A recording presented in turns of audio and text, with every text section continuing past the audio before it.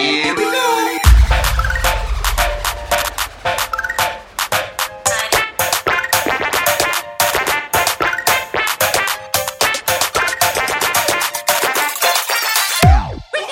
Hello and welcome to another episode of Nerds Amalgamated.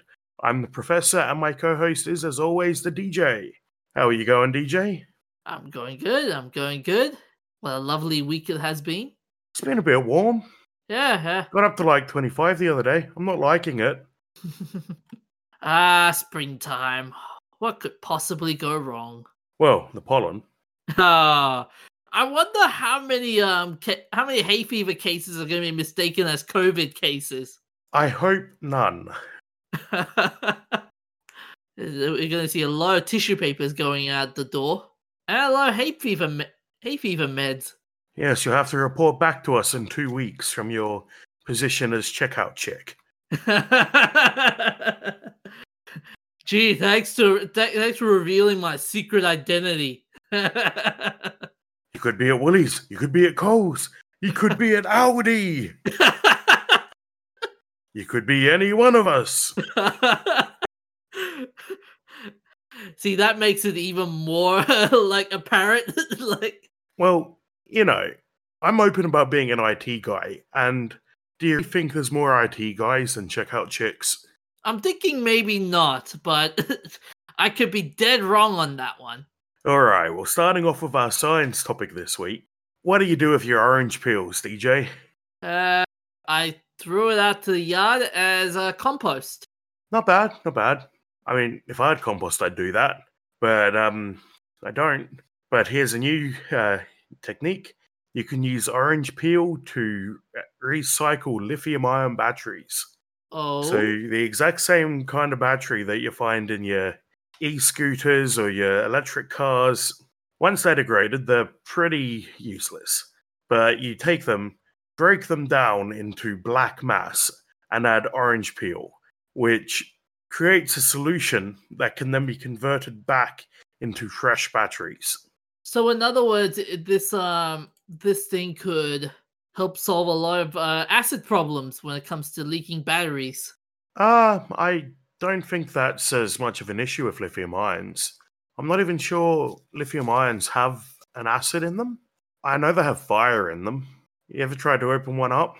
No, I don't want to think about that prospect. Yeah, actually there's a video on Big Clive's YouTube channel where he opens up a battery and it catches fire, as expected.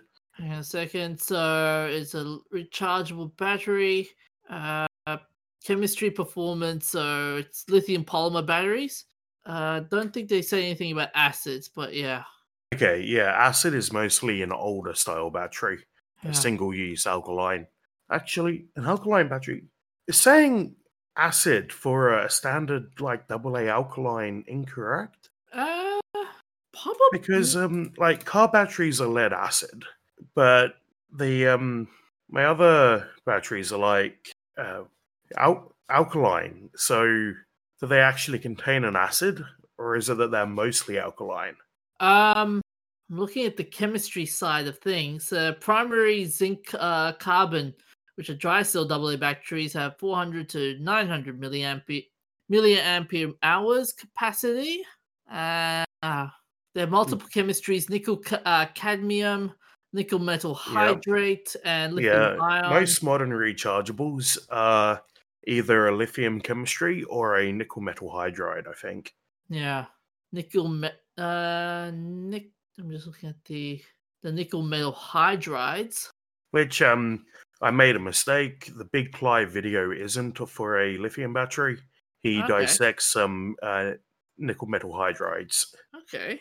Yeah, I'm not sure why lithium batteries don't come in AAA format or AA format. The most common is an 18650, which is quite a bit bigger, and that's standard in laptop batteries. So there's literally tons of these. And wait, did you say about the AA lithium batteries? Yeah. Yeah, there are AA lithium batteries. Okay. Yeah. My mistake then. Oh, good. Yeah, they just seem to most commonly come in 18650, which is actually an abbreviation for the dimensions of the battery. Yeah. So anyway, you can use the orange peel to recycle these, which is nuts. And they reckon they can get up to 99% leaching efficiency of nickel, magnesium, cobalt, and lithium from the black mass. Can you imagine this being a survivor skill hack? Just like, in case your torch batteries are dying, use an orange peel. Well, I don't think you're going to have the industrial equipment to crush your battery, mix it with the orange peel, separate out the constituent elements, and then reform a new battery. But look, if you want to try that, be my guest. So this is environmentally safe as well.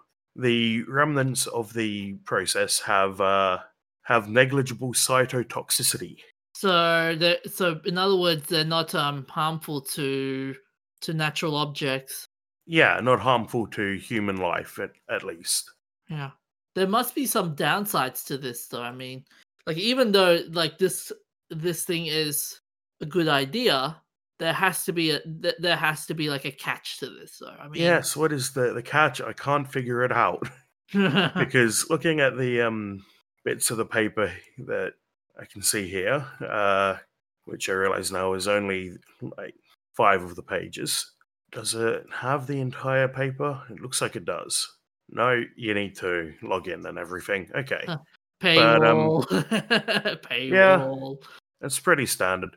But these new batteries come out with comparable performance to commercial, they call them LCO, so lithium, cobalt, oxygen. Standard lithium batteries contain a small amount of cobalt, which is the tricky one to get. So lithium's fairly common and easy to mine compared to cobalt. And there's a lot of concern about child slaves working in cobalt mines in Africa. Yeah. So cutting, African warlords out of the picture, I'm all for that. Coney 2012.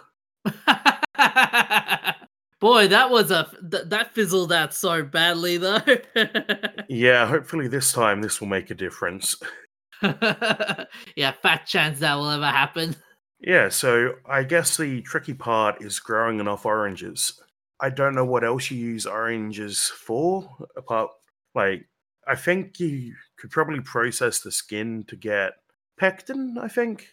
Yeah. Because marmalades and jams are made with the peel. Yeah. I found something interesting. So in the lab experiments, the team found that their approach successfully extracted around 90% of cobalt, lithium, nickel, and manganese from spent lithium-ion batteries. So it's a comparable efficacy to the approach using hydrogen peroxide. And one of the scientists explained that the key lies in the cellulose found in orange peels, which is converted into sugars under heat during the extraction process. Okay. Oh, sorry. So it's sugar. Could we then mix this with a bunch of sugarcane and make batteries out of sugarcane and old batteries? I think it could. It depends on the chemical structure of sugarcane. A chemical structure of sugarcane would be totally different to a chemical structure of orange peel. I mean, yeah, sugarcane is sucrose, so it would depend on whether the orange peel. What did they say it was made? Cellulose.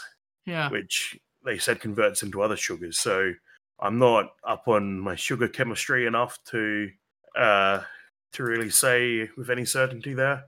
Yeah. They're also saying that these sugars enhance the recovery of the metals from battery waste. Naturally occurring antioxidants found in orange peel, such as flavonoids and phenolic acids, can have contributed to this enhancement as well. Cool. So it's not just the orange peel, like the cellulose, the sugar. It's also the antioxidants. They're not just good for stopping cancer. Here's the orange juice, the solution to life's problems. Move over alcohol. So, what else? Look, DJ, do you have a problem? Do we need to talk? I'm here for you, man. Yes, let's go to the nearest Boost bar. Help, I'm addicted to oranges. You remember that meme from 10 years ago now of the guy holding the limes. And he's like, why can't I hold all these limes? Vaguely, but I think I do. Oh, that's gonna be funny as well. Like, imagine besides orange juice, it'd be like, what if we try lime? What if we try Well, it's the star fruit? peel, but that does make sense. Other citrus fruits probably have a similar composition. Yeah. They're saying this is the most efficient way, practically feasible for recycling spent lithium-ion batteries in the industrial sense. That's going to be interesting, though. If imagine you do this in an industrial level, like how many orange peels are they going to get? Like, Yeah, that's the other problem. Can you juice the oranges and then just dump the peels into the recycling process? it will also. The other interesting thing is if they market this right, this will be a very good marketing tool to help like kids recycle the fruits and stuff. You know, the environmental movement will have a lot of like emphasis on this. Yeah. But So the other, what else is in our compost bins? Like, Ooh, we can use oranges to recycle batteries. yeah. Can we like use I don't know, apple cores to power rockets? Oh, the irony of that question would be pretty hilarious. It'd be like Apple now powering rockets to space. Yes. Although the Crew Dragon capsule runs on Linux, not Apple, so sorry, Steve. I think they might have even used Android for some of the functions. Like the way they do it, as I understand it, is there are control panels around the main television with all the critical stuff, but and that's a direct like hardware interrupt. But the television runs Android or just more regular Linux, and then they can run everything from there, falling back to the controls if they need to, since the whole ship is basically computer controlled anyway. Here's an interesting quote from this project. Here's an interesting quote for you. This waste to resource approach could also potentially be extended to other types of cellulose-rich fruit and vegetable waste, as well as lithium-ion battery types such as lithium iron phosphate and lithium nickel manganese cobalt oxide. This would help to great strides towards the new circular economy of e-waste and power our lives in a greener and more sustainable manner. Cool.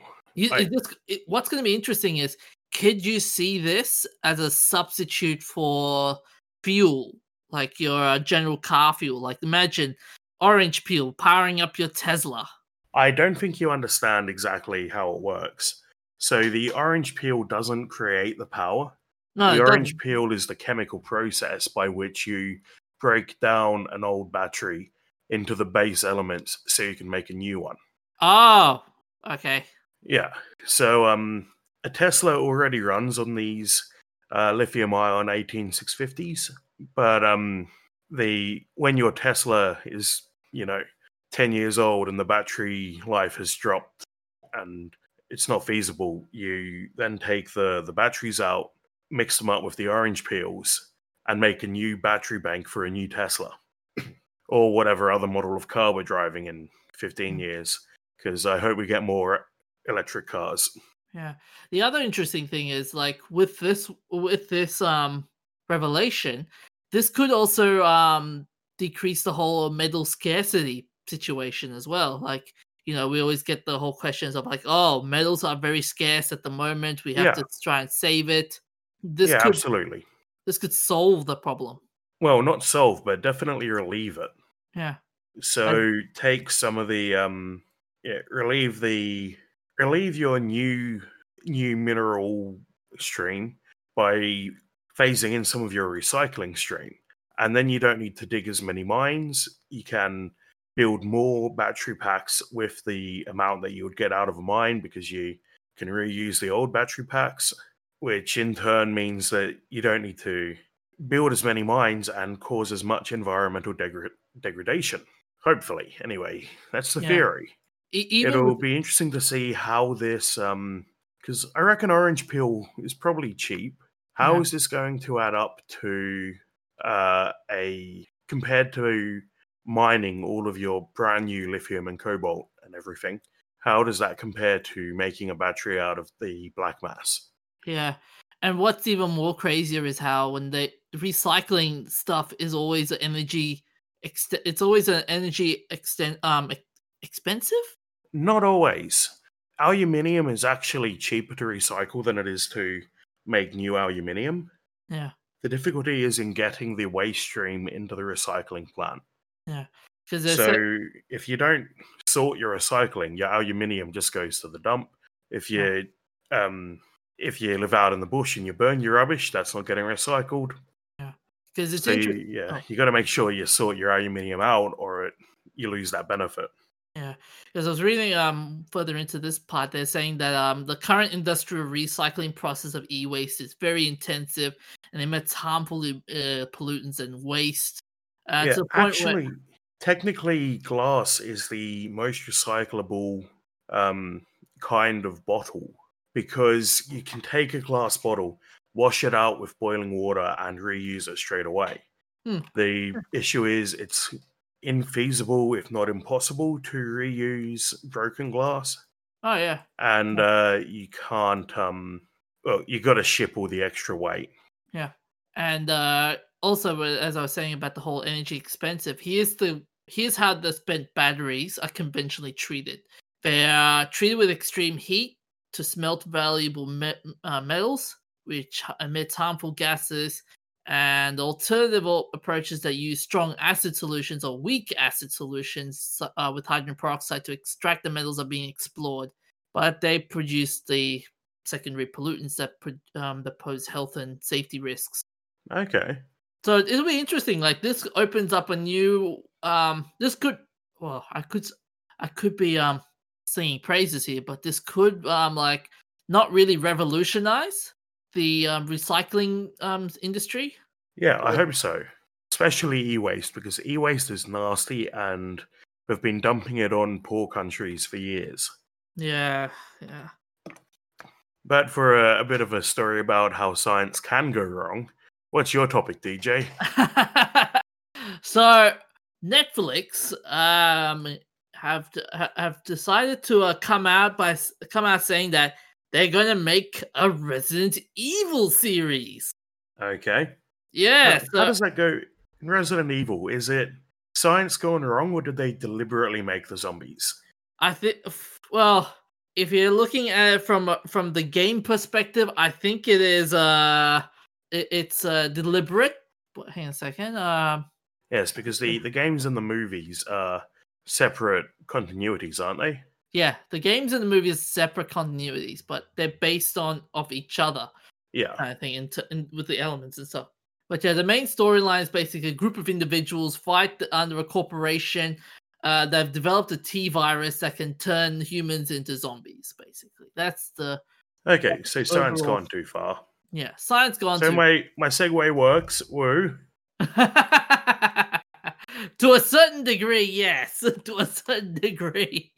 But yeah. So yeah, this came out after so many stories about Resident Evil coming out, and also a Twitter post saying that, oh yes, Resident Evil Resident Evil script is out. So as I put the link up there. And so, yeah, the streaming platform is announcing on August 2020 that the scripted live action was in active development, helmed by Supernatural producer and co-showrunner Andrew Dabb. And one website has leaked a lot of details about the story. And I will say this: live action adaptations of games don't go well. They don't go well. I'll say this. Detective Pikachu, I rest my case. Ooh, but Detective Pikachu wasn't really based on a game, though. Yeah, okay. Sonic. People liked Sonic. Same thing. Didn't base it. Well, yeah, you got, yeah. I know that's a bit of a. Yeah, it wasn't really part of a game per se, but it is part of the game franchise. But yeah, so the director did say some interesting comments though. He basically said, "So I'm a massive fan of Resident Evil. My first foray into the franchise was RE4, and my favorite game of last year was the RE2 remake. I'm also unbelievably excited about RE3 in a few months. We won't talk about RE6 and Umbrella Corps. So when this script came across my desk, I had to write about it. Netflix making a high budget, a faithful adaptation of the games should make up for the travesty that was the film adaptations." Oh. And he keeps on going saying, "Well, yes and no. If you're looking for a beat-to-beat translation of the video games into television form, this isn't it." Oh! Okay, so yeah, he's just going to go and make it inspired by. Yeah, and it keeps on going by saying, "But if you're looking for a substantial original story that takes elements from the video games and makes something with a hell of a lot of promise, maybe this is worth a watch. When it hits the streaming giant soon, this is my overview of the pilot of Netflix's Resident Evil adaptation." One. So, like I said, so someone who leaked this out. So the series follows two sisters, or should I say two half-sisters, Jade and Billy Wesker. Yes, you fans read this right, Wesker. Both biological daughters of Albert Wesker, both born of different surrogate mothers. I'm sure that means something. Yeah.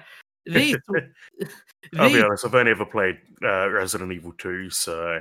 have you got the remake yet? Yeah, that was the one I played. Ah, okay. The remake is pretty damn good for a remake. Yeah. Like, I usually go into remakes thinking this is going to be a bit shit, but I thought it held up. Like, I don't know if it holds up to the original, but as a standalone, it holds up pretty well. So, they explain their births with certainty worth knowing Wesker from the games. I find the origin suspicious, to say the least. I have to say, however, I find them significantly compelling characters to lead a series. Jade is a wisecracking, vulgar girl who is simultaneously charming and annoying to people around her. She seems to make friends rather quickly and is incredibly friendly. In direct contrast to her sister, Billy, who is antisocial, shy, she also has a crippling anger management problem. The dynamic between these two is central to the series, balancing both love and hate classic sibling rivalry, and their differing perspectives on their father creates some interesting conflict for the show to explore. Albert himself is an intriguing element to the Resident Evil as well, but I'll get more into that later. So basically, It's like teen angst. It's like, we're gonna make a teen drama out of this. I'm like, yep, teen drama based on a classic horror game. I'm sure that'll be excellent. So it goes on to say the past timeline takes place in 2022, the year of the outbreak, and follows the Wesker family. They move into new get out Utopian town. The town is ominously renamed Raccoon 2, and they go on to their father, who's Albert Wesker. Albert Wesker, here's the funny part. Albert Wesker is a one-of-a-kind employee of Umbrella and is quite different into the show than in the games. His dynamic of ruthless businessman and father trying to do his best but failing is very interesting and makes his character very engaging. He's in his 60s, an older gentleman. Isn't that the plot of Resident Evil 2? The little girl and her parents were workers at the Raccoon City facility. Yeah, but Albert Wesker wasn't the dad though. No, that was whatever his name was. But like the parents were that. They were trying to get ahead in their career, and their little girl, and sounds just like that. Yeah. He's in his older 60s, an older gentleman. He has a dark past with Umbrella that will be revealed in later episodes. He also strangely extracts his daughter's blood every fortnight for tests, inverted commas. God knows what that means in reality. So, like, when I read that, I'm going, oh my god, they just changed Albert Wesker's character from, like, a mega psychotic villain to a sympathetic man. That happens all the time. I'm like, Big what? budget shows, they're like, you need to have a sympathetic character. Yeah, but And- Albert Wesker though, really? Like Wesker's an evil bastard. Yeah, they don't care. Like that's the fans love Albert Wesker as a badass. Like they love him for it. Changing this one you just entirely changed the whole story. And Yeah. you're just pissing the fans off as a result. No one really cares, though, so Yeah. the fans care, but the people who make it don't. Yeah. So what else did they say? Oh yeah, and here's another interesting one for you. This isn't the adaptation of Resident Evil you were expecting, but it's very well maybe one you end up loving. I likened it to HBO's brilliant adaptation of Watchmen, albeit not nearly as significantly or thematically rich. It's a Yeah. unique. So I'm hoping it'll just turn out to be a good zombie show. Like, it's not going to be a Resident Evil show, really, if they're not doing the characters right. But it'll be a zombie show, and they're kind of a guilty pleasure. I know they're hugely oversaturated, but yeah. Like, if you want to win your here's a problem. If you want your fans to love your work, you have to respect the source material. And what they're doing here, it's just basically, oh, we're just gonna use the source material, but not a lot of it. It's just cherry picking the source material. Again, they don't care. Yeah, I know. They make money off this. They don't care about respecting the fans. If they Yeah. think they can make more money doing this the other way, they'll do it. And it's entirely possible they will make more money from doing it this way. Maybe they'll get really lucky and they'll make something better than either the games or the movies. Yeah. And to top it all off, this is what the director also says. People might argue that a straight adaptation of Resident Evil 1, 2, 3, or 4 would have been better. But I'm still intrigued by what they have set up with this pilot. Little has been revealed about this project since its initial announcement, so I hope to shed some light on what it will be, or maybe put some of you at ease. So I'm going, really though? Yeah.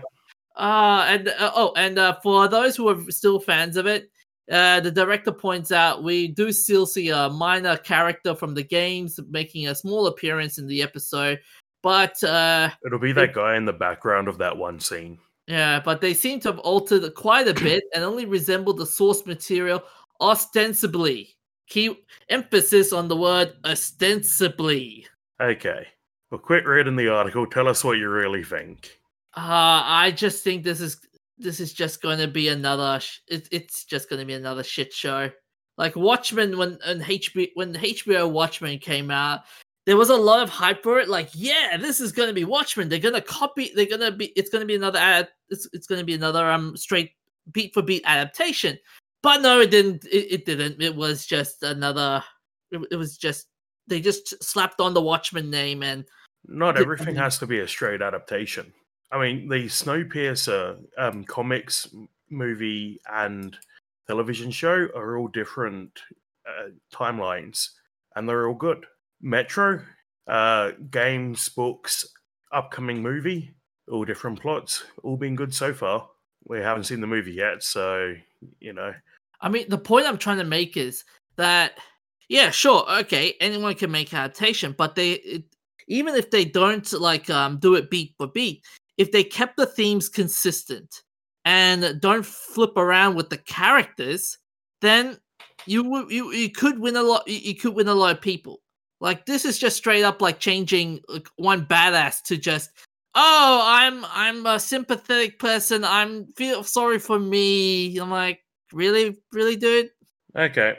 But yeah, that's my gripe with it, and I know people are gonna call me out on it and say like, "Oh, you're not accepting the big picture, which is money and stuff." But yeah, I'm sorry. I like things if they're stuck to the source material, and if it doesn't if it doesn't antagonize the fan base, it's much better. That's my gripe. All right. Well, something else that's really upset the fans. Destiny 2 is locking away the first 2 years of its content before Season 4 comes out. They've announced that they're going to lock away the first 2 years of content and basically start from scratch with just year 3. Oh, what? Yeah, they're calling it vaulting. And the idea is that, although they haven't confirmed it, that they're going to do it, they've said, when we work it out, we'll bring it back. But people have paid for this content. So they What? paid for the base game and for the expansions, and now Oh, that's that bull. content is now being vaulted. Oh, that is so bull. So we've seen this sort of thing happening in the movie industry. Now it's happening to the gaming industry. Yep. Ah, And they didn't advertise it. Like, I don't play Destiny, but I'm not happy about this because they didn't advertise the game like that. Like, with other games, say Fortnite has monthly events with tie-ins to different shows and movies and whatever. Hmm. Or they bring in a special weapon. You know that's a monthly event. They don't advertise it as anything else. It's just a short-term event. They advertised Destiny as a full game, and now 3 years later, they're taking, 2/3 of the game as it exists now away from you. See, the whole thing with DLC and stuff. The problem I see it with this is that the DLC stuff when it comes to games, they always have a short lifespan in terms of if you do not activate this DLC within the next 2 years, it goes. Yeah, and then even if they don't vault the content, they'll shut down the servers eventually. But that's kind of understandable because they, can't afford to run the server forever, theoretically. Yeah. And so theoretically, there's no way for them to release the server code. They could, but it would take effort, and no one wants to put that effort in for a 3-year-old game or 1-year-old. Sometimes in EA's case, but they, in this case, they're just taking the content away from you and leaving the game up so that they can sell you new content. What's going to be interesting is I wonder how many people of these DLCs will try and do like sell it to the highest bidder kind of thing. Oh, when they just have it as a rare item that pops up on the store. Yeah. Well, that's already what a lot of games do with cosmetics. Even Fall Guys does it. So it is possible to get all the Fall Guys content for free, basically, once you've bought the game. Mm. But some items, mostly costumes, can only be bought by winning rounds. So every time you win a round, you win a whole line of rounds, and you're the champion. You get a crown, which you can spend on a costume, and other things like other costumes are sold for points that you get just for participating. And you can buy the points you get for participating, but you can't buy the crowns.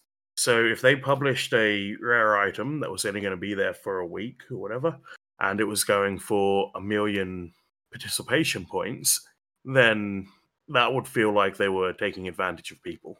Whereas if it went for 1 million crowns, it wouldn't, because you can't buy a crown. But this, taking away content and promising it'll maybe be back with no plan to actually rotate it or bring it back that they're announced. What's the point? You can buy this content and they will take it away from you and then let you have it back when they feel like it. Maybe it's just to try and get rid of the miners. Like how gamers would just would just do it for just mine for other players. Yeah, I don't think that will help with this. You reckon this will also this will also be a microtransaction problem as well? Would not surprise me. Wouldn't surprise me if at some point in the future they launch a store and have microtransaction purchases. I don't know if they have microtransactions at the moment. Let's have a look. I think if I recall, they do. But yes, they do. Yeah. Do you reckon deleting this content is a way to just emphasize the fact that, hey, try our microtransaction shop? No, because if you buy something off the microtransaction shop, you're not even guaranteed to still have it in a year. Now that they've made it clear that they will take items that you've spent real world money on away from you and not give it back until they decide that they've figured out how, I wouldn't buy anything off the microtransaction store. What if I spend $20 on a cool costume and the next day they take it away from me? Oh, yeah. What's going to be interesting though is also when it comes to vaulting these game items is if they bring them back, it'll be it would not be the effects won't be the same. Like let's say for example, you get a gun in Destiny, and its effects are like more effective than the re-release. Yeah, so are these items that they're taking off you going to be balanced when they come back? Or Who they're going to be knows? Because balancing's tricky, but yeah. without constant QA and testing in the form of letting players use whatever they want, you're not going to find out what the meta is until you release the items again. But they're claiming that this is because there's not enough storage space. Isn't So that what Pokemon said once upon a time? that was more of a it's too much effort. Because with Pokemon, they were getting up to 1,000 characters and would need 1,000 unique animations to be able to keep everything going. But with this, it's more of a we can't sell you more microtransactions because your hard drive's full. So we're going to take things off you so we can sell you more microtransactions.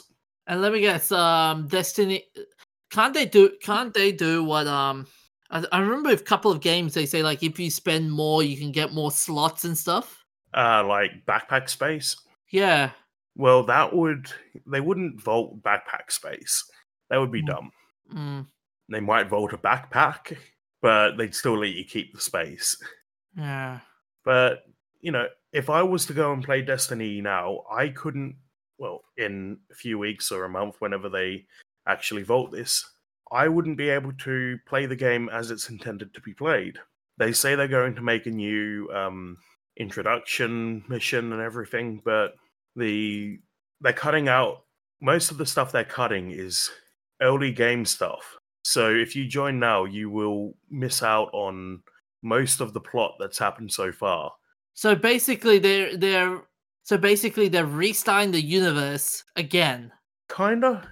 They're ditching all of the plot stuff and they're going to retcon it basically to say that if you start now, you're not a brand new player in the world like you would be if you started with the original mission, but you do something instead that fits in. So you're a new recruited by the original characters or whatever. Just curiously, vaulting in general and when it comes to gaming, do you reckon it's a good practice in general or it's just cop out? I think it can be used well. I don't think it should be used to lock out content people have paid for with real world money. You should never take away something that people spent real world money on if you can help it. So some games shut down that people spend real world money on. Of course, they're not going to get that money back. But in this case, you're basically saying that gun you bought, can't have it. That skin, can't have it. It's not you bought it and now it's off the store, no one else can buy it until next time it comes up. It's nobody can have it. We'll take the money, but you can't have the skin. And what's going to be even more interesting is that's the other thing. What's going to be even more interesting is like let's say you buy a gun of Destiny for like $5, let's say, and they vault that thing. Imagine 2 or 3 years later they bring that gun back again, and it's twice the amount that you paid for. Well, you'd get the gun back, theoretically. Theoretically, you'd get the gun back because you already paid for it. You would just basically have an early bird special. Now, if they made you pay again for the gun that you already bought, that is just absolutely wrong. Yeah, and also not to mention like the effects are different as well. Like imagine if they told you to pay that gun again. Yeah. Could you see this happening with other games companies though? Like this sort Yeah. of practice? Some companies already do have a vault or a rotating stock of items, but they don't take them away from you.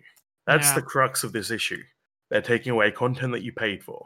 So there's a big list of stuff, but mostly early game content, which most players might be past, but now new players are never going not being able to experience that. As a game developer, what would you do in that situation in terms of vaulting? Well, it's a tough decision because the issue is that they're claiming that it's because the hard drives are full, and that does make sense. Games are hitting 200 gigabytes each these days, which is nuts. Absolutely nuts. And like, there's that meme about the new, or well, maybe not the newest COD anymore, but the one that's like 230 gig. That's bigger than my OS drive. But so it's hard to keep adding to a system and not come up against limits. But I think a better option here would be to declare the end of Destiny 2 and release a Destiny 3, because they've already done that once with Destiny 1. They already decided this is all the content we're going to make for Destiny 1. Here's Destiny 2. And that didn't really, until the servers for Destiny 1 shut down, that didn't take anything away from you. Or why not just make a Destiny classic like what happened with Warcraft? Yes. Although that's the other thing. If you release a Destiny 3, you can have a Destiny classic that lets people go back and explore this old content. Yeah. Although the downside with Warcraft Classic was the how the servers just got broken. Yeah. It looks like the Destiny 1 servers still haven't shut down. Huh. So all that Destiny 1 content still there. Your Destiny 2 content, not anymore. It's also interesting how games company have so much reach now. I mean, back then, games companies, if you were to do that, you'd be like hitting FBI territory, like, what the heck are you doing, man? You're not allowed to go into gamers' files and take maybe not FBI territory, but this comes under the licensing agreement you sign when you accept when you install a game store. They can't take your CDs off you, but they can take your Steam library off you. Yeah, Steam library, your Epic library, your PlayStation, Xbox Arcade, whatever. They can take that off you. So the moral of that story would be read the fine print. Yeah. There is a shrinking contingent of players who refuse to use online services because they don't want to lose their content ever. And that's okay for them. That's their choice. Couldn't they use Smurf accounts though, just to try and to bypass that situation? No, because if the company decides to pull the game, you're still not going to be able to play it. A Smurf account is more useful for if you got banned. Okay. And that's a completely different story. Many of us have those stubborn pounds that seem impossible to lose, no matter how good we eat or how hard we work out. My solution is PlushCare. PlushCare is a leading telehealth provider with doctors who are there for you day and night to partner with you in your weight loss journey. They can prescribe FDA-approved weight loss medications like Wegovy and Zepbound for those who qualify. Plus, they accept most insurance plans. To get started, visit plushcare.com/weightloss. That's plushcare.com/weightloss. Anyway, what did you play this week, DJ? I played Super Circuit Breakers. Again, yeah. It's the top-down shooters. It's like I said, it's like playing Contra. Like the whole graphic style, the whole shooting down aliens. It's the same style, only except from the top down rather than from the side. Fair enough. Anything to add? Nothing really to add, but as I said, the whole weapons and stuff, so nothing really special. Okay. And I'm still playing Fall Guys. I can't stop. The temptation has hit you, hasn't it? Yes. It's just so easy to keep going. Like any other battle royale, you die, you get pissed off, and you call it a night. This one, it's just too quick and easy to keep going. What allures you to playing that game? Just curiously. It's fun. Yeah, but okay, everyone says that it's fun, but what's the alluring thing for you? It's fairly casual. There's not really any tryhards like you get with other multiplayer games. I mean, Fall Guys, it's basically a battle royale game from the footage I've been watching, and it's like, okay, what's the difference between that and like your traditional games like Fortnite and Apex Legends and whatnot? There's a lot less time investment. There's a lot more action. There's no crawling through the bushes for 15 minutes. And no camping. No camping. you don't get sniped. Like, if you lose, it feels fair most of the time, because if you get sniped from 3 kilometers away in PUBG, Mhm. it doesn't feel fair. You get wiped out, and there's not really anything you could have done to avoid it, apart from not be in that line of sight. But Fall Guys, you get knocked off, you can just press a couple of buttons and you're right back in, and straight back into the action. Okay. You won any challenges yet? I have not won a full show yet. I've gotten close, very close, but never quite made it. What's the part that cheesed you off in the game? Well, people are complaining that there's hackers. I haven't actually seen any yet. I think I've gotten very lucky. I saw one. I was watching a live stream the other day where someone was playing the Fall Guys and he was flying across the screen, like literally flying. I'm like, what the hell? Yeah. Can you actually fly in this game? No, I'm told that happens, but I haven't actually run into it. At least not that I've ever noticed. There's a couple of game types where I wouldn't notice because of the camera angles, but I've never seen anyone just like shoot ahead of a race or anything. But yeah, still the biggest flaw is that the team games are designed so that you end up with the two winning teams ganging up on the losing team, since you only need to not come last. Yeah. And in some other modes, you could go AFK for the first 2 minutes of the match. It really only comes down to the last 5 seconds for a lot of them, especially tail tag. So I think game types like tail tag need to swap the have possession at the end of the timer for a count up. So when you have possession, it counts up points, and then whoever has the most points at the end of the timer wins. I found this interesting website, Fall Guys hack cheats in 2020. Quick review of the speed hack and flying hack. Oh Lord. Okay then. Yeah, I've never seen one, so maybe I'm just lucky. So I love that they're advertising 2020 cheats for a game that's been out for a month. So what do you rate Super Circuit Breakers? Last time it was 3.5 if I recall. Yeah, 3.5 out of 5. So okay, I'm giving Fall Guys 4 out of 5. The last point that would make it absolutely amazing is more game types. Kill the bloody perfect match one, because no one ever goes out on it. And make the possession game types a count up rather than a possession at end of timer. Or maybe make it more like musical chairs. You don't know when the timer is going to go off, but if you don't have possession at the timer, you're out. And then have people fight over dwindling resources. There's a few things I could think of.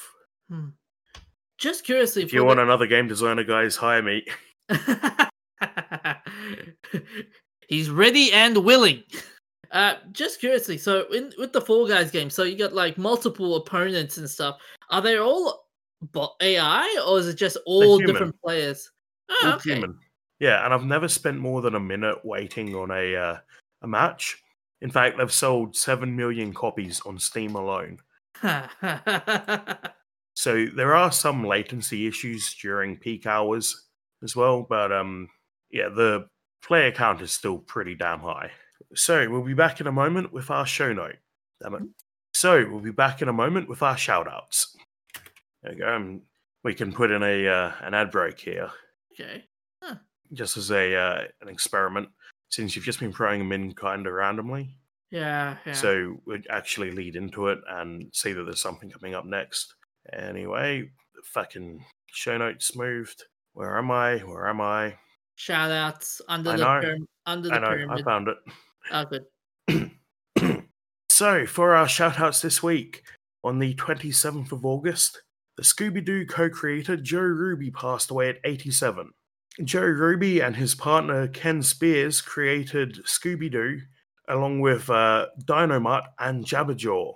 His grandson said he never stopped writing and creating, even as he aged. Scooby-Doo was first launched on CBS in 1969. It launched as a gentler series in response to complaints about violence in cartoons. At one point, the characters were members of a rock band before they settled on the Mystery Crew, Mystery Inc. Actually. On the 28th of August 2020, Chadwick Boseman passed away at 43 from colon cancer. Chadwick played Jackie Robinson and James Brown, and was probably most famous for his role as Black Panther. And even though he was only in half a dozen movies, most of his movies came out in the time that he was going through surgery and chemotherapy for his illness. I will say that is one brave man. Yeah, and playing a tough guy, an action hero, while going through chemo is pretty impressive. His last performance is in Ma Rainey's Black Bottom, which will finish shooting and will come out in the future. Oh, but you know what's crazy about with Chadwick Boseman? Now people are on social media going, so is there going to be a Black Panther 2? Probably not. If it is, it's going to be a bit of a spin-off about one of the other characters taking on the role. And actually, I noticed now, I said half a dozen roles. That's I've just looked up the filmography. It was quite a few more. I was under the impression that he hadn't been in many since most of them came out while he was getting treatment. Yeah, with the Black Panther, I don't think that I would like to see someone take up the mantle, like how they did with Heath Ledger as the Joker. Like everyone was saying, oh, no one should take Heath Ledger's role as the Joker.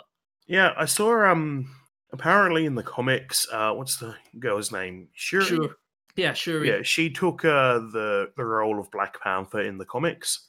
Yeah. So maybe they'll use her as the fill-in for future Black Panther stories.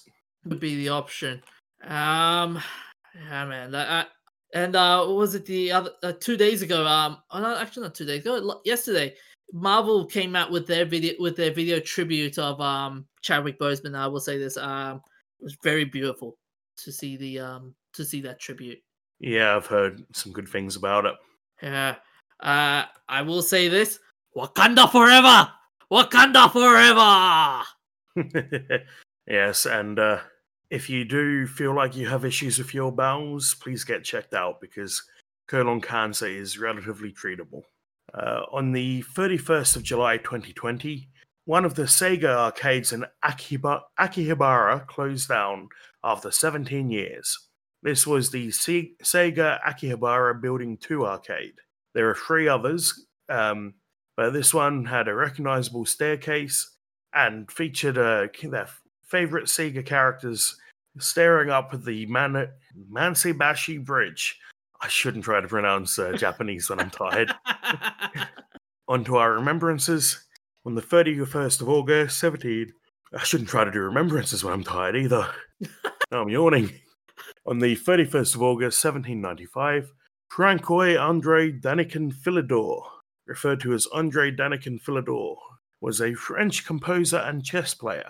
He was also a part of the early development of opera comique. Along with being the best chess player of his age, he wrote the book Analyse the Jeu des Échecs. How do you pronounce chess in French? Which is a standard chess menu for at least half a century. He has an opening move and a checkmate method named after him. Philidor also played chess against Benjamin Franklin. He died at the age of 68 in London. On the 31st of August, 1811, Louis-Antoine de Bougainville, a French admiral and explorer, a contemporary of James Cook. Louis took part in the 7 Years' War in North America and the American Revolutionary War against Britain.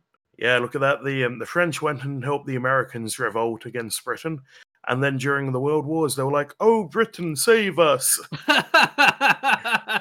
Not quite how it goes. My history lectures are very simplified. Bougainville completed a circumnavigation of the globe in a scientific expedition in 1763, settled on the Falkland Islands in the first settlement on the islands, and voyaged into the Pacific Ocean. Bougainville in Papua New Guinea and the bougainvillea flower are named after him. Bougainville was only the 14th navigator and first Frenchman to sail around the world. On the 31st of August 1869, Mary Ward passed away. Mary was the first person to die in an automobile incident. She was an Irish naturalist, astronomer, microscopist, author, and artist. While riding an experimental steam car built by her cousins, she fell under the wheels and was killed. It's a bit tragic, really, for being the first. Someone had to, but someone with such scientific knowledge being the first casualty of an automobile fatality. Yeah. But her best-known descendants include Lalla Ward, who played Romana in Doctor Who. On to the birthdays. On the 31st of August 1663, Guillaume Amontons, a French scientific instrument inventor and physicist. He pioneered the study of friction. He improved the barometer, hygrometer, and thermometer, particularly for use at sea, demonstrated an optical telegraph, and proposed the use of a water clock for keeping time on a ship at sea, which shipboard timekeeping is fairly complicated, or at least at the time it was. You couldn't use a traditional grandfather-style clock because the swaying of the ship would disrupt the force of gravity, pulling the pendulum down and throw out your timekeeping, which is an issue because navigation relies on accurate timekeeping. His estimates establish that the pressure of a gas increases by roughly 1/3 between the temperature of cold and the temperatures of cold. What does that mean, DJ? You've said the pressure increases by 1/3 between the temperatures of cold and the boiling point of water. How cold is cold? Ooh, not absolute zero. No, the Wikipedia page just says cold in italics. What does this mean? Is this a mistranslation? I would. That would be another rabbit hole. I mean, one heck of a rabbit hole. I will give you that. Amontons speculated that that incredibly low temperatures would cause a complete lack of pressure. He estimated that at negative 240 degrees Celsius. Absolute zero is actually negative 273.15 Celsius, or 0 Kelvin. He invented a hot air engine in 1869, more than a century before the better-known Stirling engine. On the 31st of August 1925, Moran Campbell. Edward James Moran Campbell. No, that name isn't just what I call the DJ when he screws up the show notes. He's a Canadian physician and academic. He founded the chair of the Department of Medicine at McMaster Faculty of Health Science. He also invented the Venturi mask.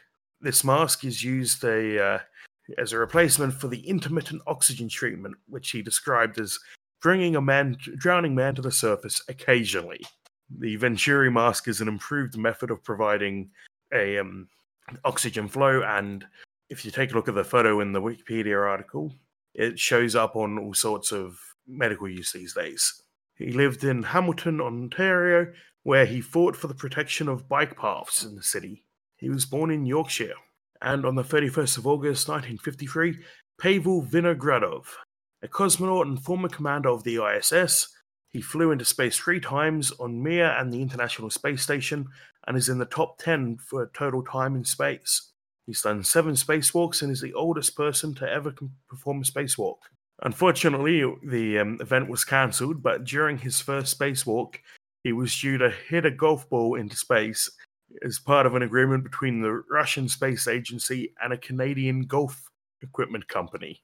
Didn't someone try to do a golf swing in the moon at one point? Yeah, I don't remember. Was it Alan?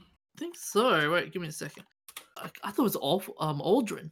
No, it was Alan Shepard. Ah. Yeah, and he hit the ball.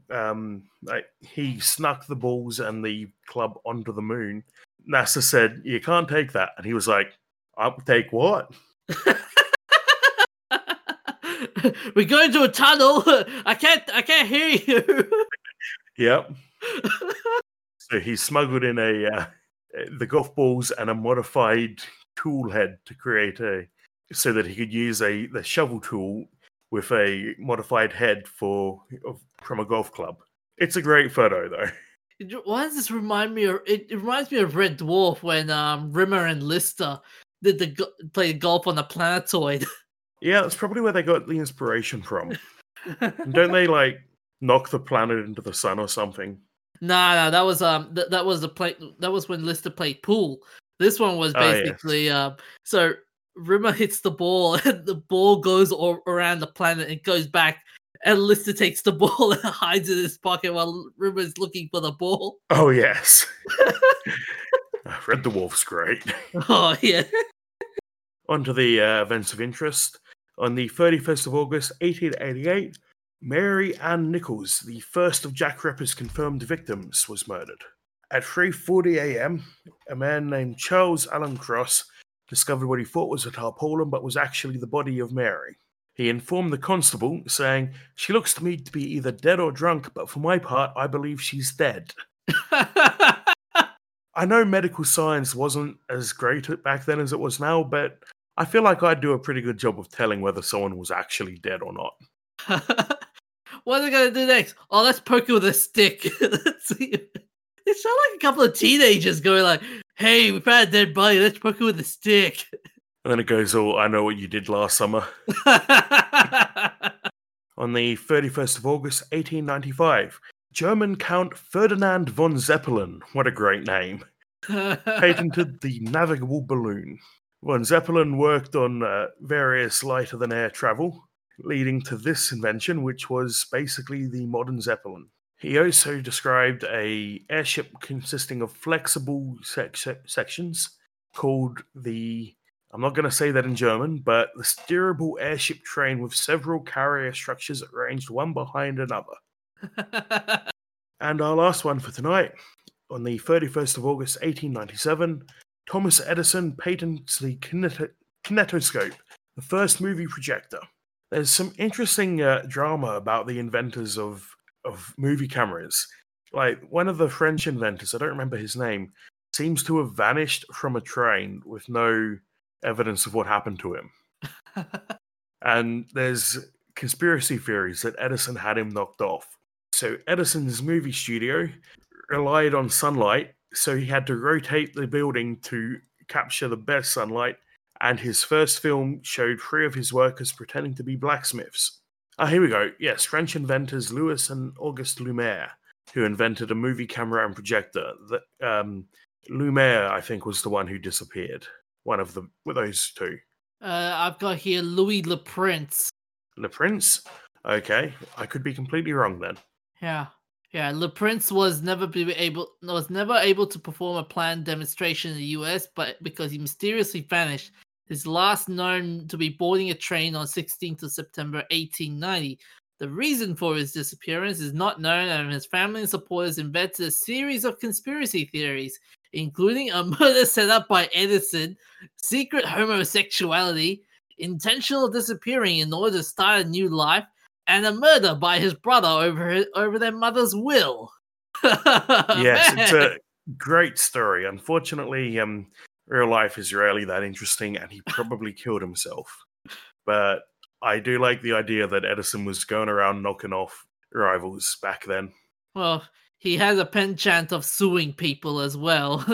Yeah. But that's all we have for tonight. Where can they find us, DJ?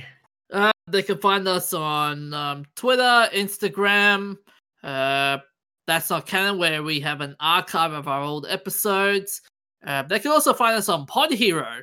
Yes, for $5 a month, you can support us and other podcasts, with your subscription being split among the podcasts based on how much you listen to each one. And if you check out That's Not Canon, you can find the newest member of the That's Not Canon family, Space Junk, with Annie Handmer, which is a messy mix of things Annie finds interesting, mostly about space. Will she ever find a penguin in space? Don't tell her, that's our discovery. They can. Oh, and also they can find. I think I might have said they can find us on Spotify and iTunes. I think as well. You did. Okay. Anyway, that's all we have for this week. Keep yourself safe, stay hydrated, and we will see you next week. See you guys. Here we go.